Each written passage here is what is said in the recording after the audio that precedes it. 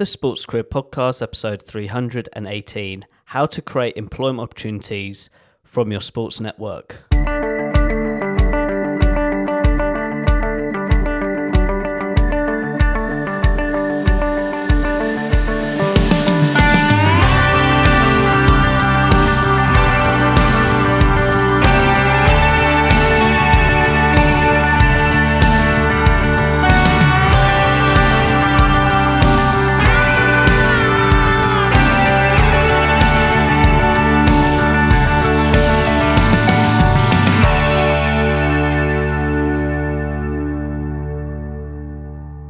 Hello, Sports Achiever. Ed Bowers here, your host. Thank you for tuning in to another episode of the Sports Career Podcast. As always, my goal each week is to provide you sport industry interviews, sports career guidance tips that can support your sports career development, interests, and needs. Now, this is the third episode with regards to this networking series. So if you haven't listened to them already, please check them out, because the first one was all about how to start your network in the sports industry.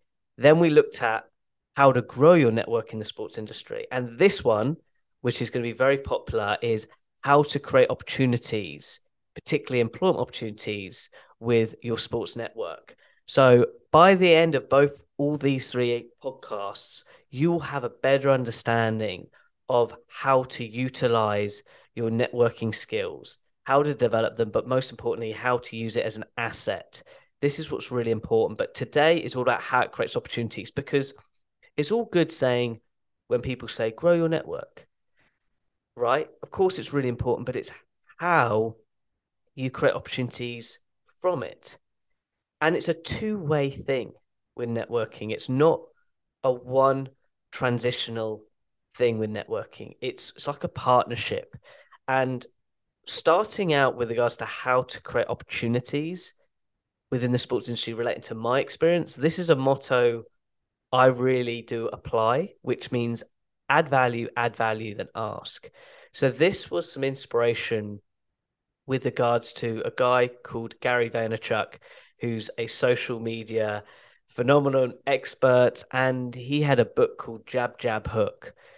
And his philosophy behind Jab, Jab, Hook was you create three pieces of content, which is the jabs, and the hook is an offer. And relating to that sort of marketing strategy, I'm going to relate this to a networking strategy: add value, then ask. So for me, what I mean here is you add value to somebody a couple of times to build that know, like, and trust, and then eventually you ask. And I want to break this down because I want to give you some real life experience as sort of a few case studies that I have experienced myself that makes this work. Because there's a big mistake when people connect with people online or in person. They go straight into the ask, meaning they connect with somebody and then straight away they pitch. It's almost like a cold call, phone call you get nowadays when somebody's trying to sell you. I'm not joking when I say this, like when your tumble dryer machine has run out of its insurance and you need to like get new insurance for your tumble dryer, which is crazy. You see, it's more cheaper to buy a brand new one, but that's not the point. People who cold call, there's nothing wrong with cold calling when it's done right, but a lot of people ask instead of starting the conversation, which relates to the last podcast of how to grow, then building the rapport, which means building that know, like, and trust with that individual. And then you build that relationship, which is that it's so magical when it happens, because you start collaborating, which turns into asking on certain things.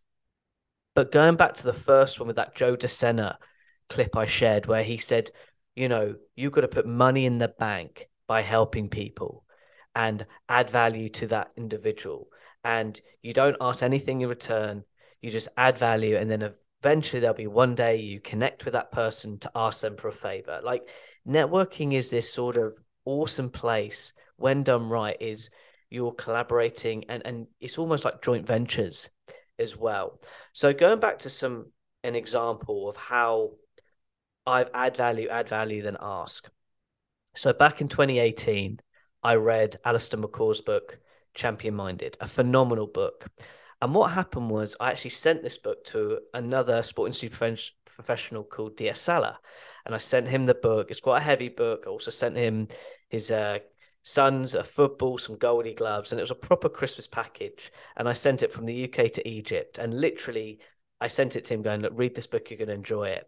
He then tweeted it, him receiving this package. And Alistair saw the tweet. And then straight away, I kindly got Alistair on the podcast show. So I've added value sort of twice. I've added value to Dia with his book. Alistair was happy because I got the book and sent it to somebody in Egypt. And then I got Alistair on the show and he really enjoyed the podcast experience. I helped promote his book and why it's such a great book for young athletes, in particular with the book I wish I had. And then after that, Alistair and I just always kept in touch. We always just kept supporting each other, particularly on Twitter. And then eventually, during the pandemic, to be really specific, I'll never forget, he did this Facebook video and he did a phenomenal job by adding value to this audience. And I reached out to him straight away and asked him if he would like to collaborate and do like a mini course on some of his content he shared because it was that good. I'll be honest on this podcast, I just knew he could sort of monetize it in a way, an authentic way. It was a tough period, the pandemic, and you had to look at other options. So I suggested this idea of doing a mini course, and we did a mini course together, which then ended up us doing a lot more collaborations, more interviews. One of his book, I connected him with another great person called Mark Clement, who interviewed him in one of his book, Lead with Purpose. But it's all because at the beginning I just added value. But when I asked in a way where I knew I could add value to Alistair to solve a problem.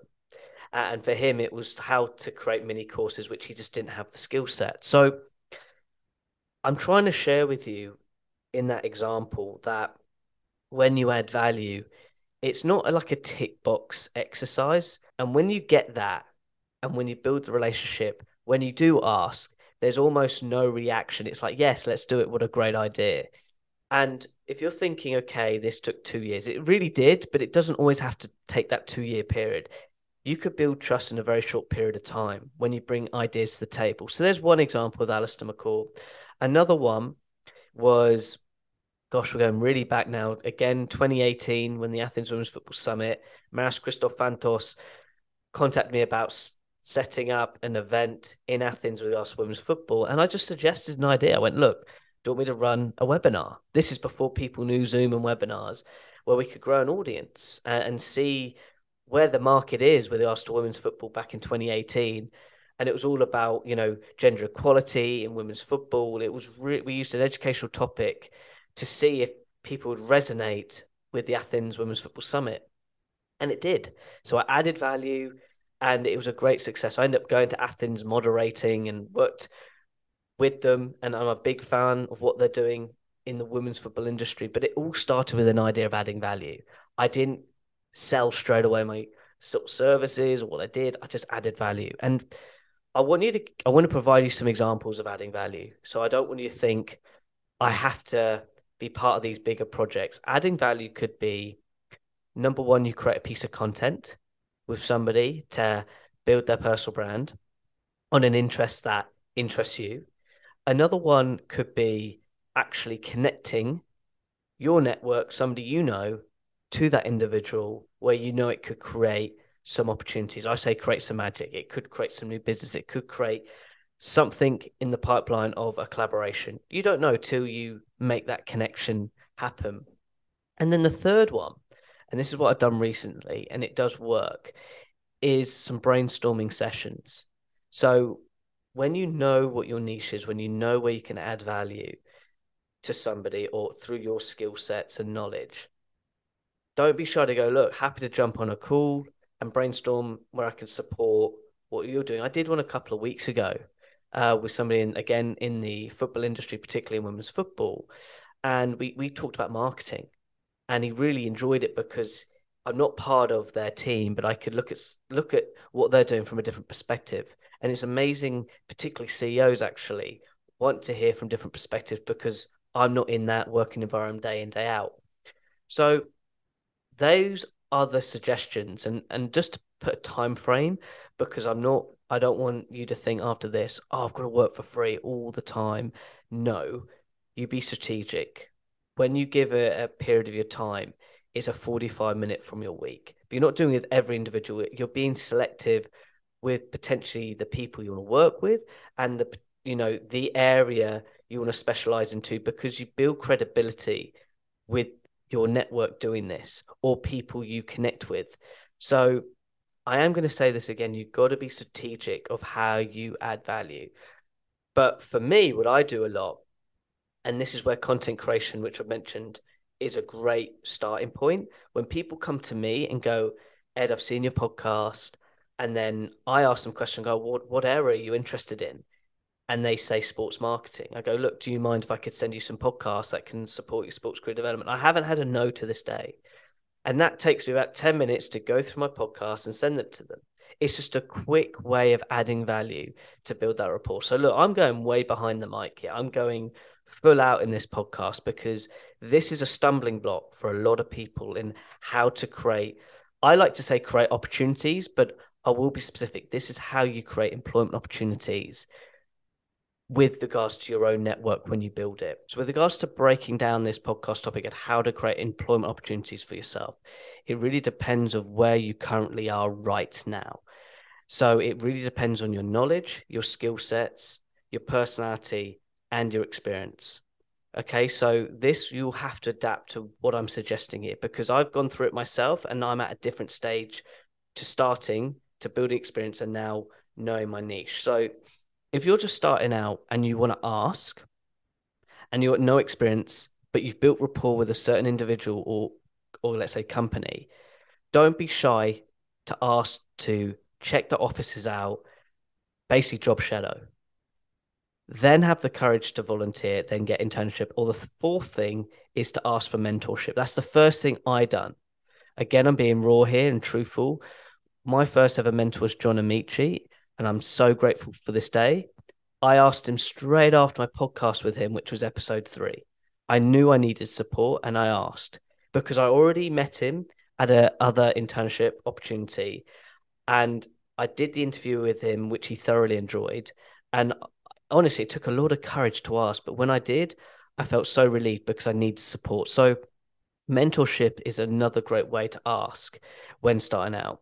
Now, when you have got some knowledge or experience or just social proof that you're good at something, then we can get to, I would say, the employment side, meaning you could be at this stage where you want to collaborate and then you do a commission split on certain projects, depending who it is, if it's an individual company. So it's almost like a freelance. But if you feel like you can solve a big problem with that company or individual, you shouldn't be shy of asking if they provide a job. But can you see the difference for where we are now in this episode? You only get to this stage when you've applied the other 2 podcasts, how to start your network, grow it, and then add value, then ask. So if you can solve a problem, I'm a big believer that if you want to pursue a career in the sports industry, we are problem solvers. Not in everything. Let me be really clear. You've got to know those niches. You've got to know your skills and strengths relating to your knowledge or just actual theory knowledge or practical knowledge. But when you do ask, it's because you know you can solve a problem or you can influence, let's say, the organization's KPIs. And if you can tap into their goals and where you can add value, that's where the magic happens. And they actually trust you more. That's why when people hire people beyond the job board, it's for this reason. It's through the networking. But I'm just a big believer of this concept, add value, then ask. And when you get this drilled into you, you will see it a lot more enjoyable because you're working with amazing people. And that's the thing I want to share with you right at the end of this sort of podcast now, getting to the conclusion is the beautiful thing is you end up working with people you actually enjoy working with because you've built that know, like, and trust. You've added value to them. They might have added value to you. It's a two-way thing. Let me be clear. But I want to finish up with this point now to sum up this networking series. Is that networking is a lifestyle.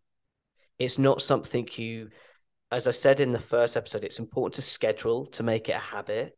But in general, networking happens all the time.